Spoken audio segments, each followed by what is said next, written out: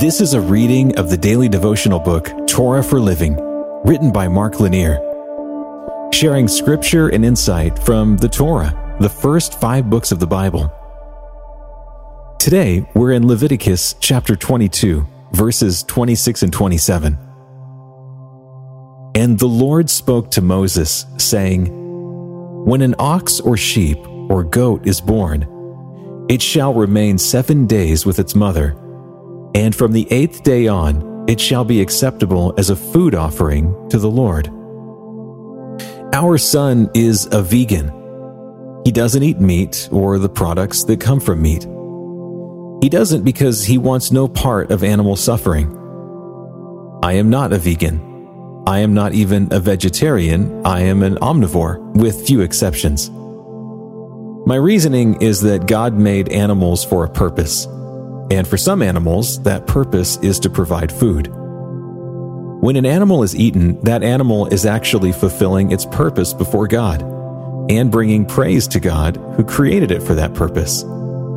It is no less bringing praise than when you and I fulfill our purpose before God. While my son and I disagree about that, there is one related matter on which we do agree.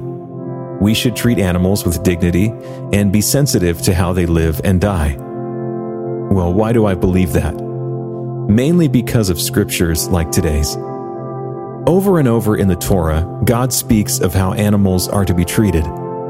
God always instructed the Israelites to treat animals respectfully.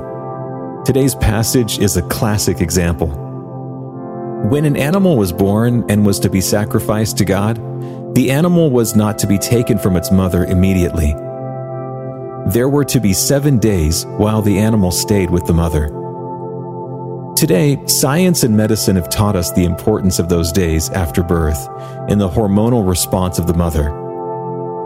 It gives time for an adjustment of hormones and the resultant lactation and other physical changes. Simply, it makes the mother's life better. It is notable to me over and over that God cares about creation.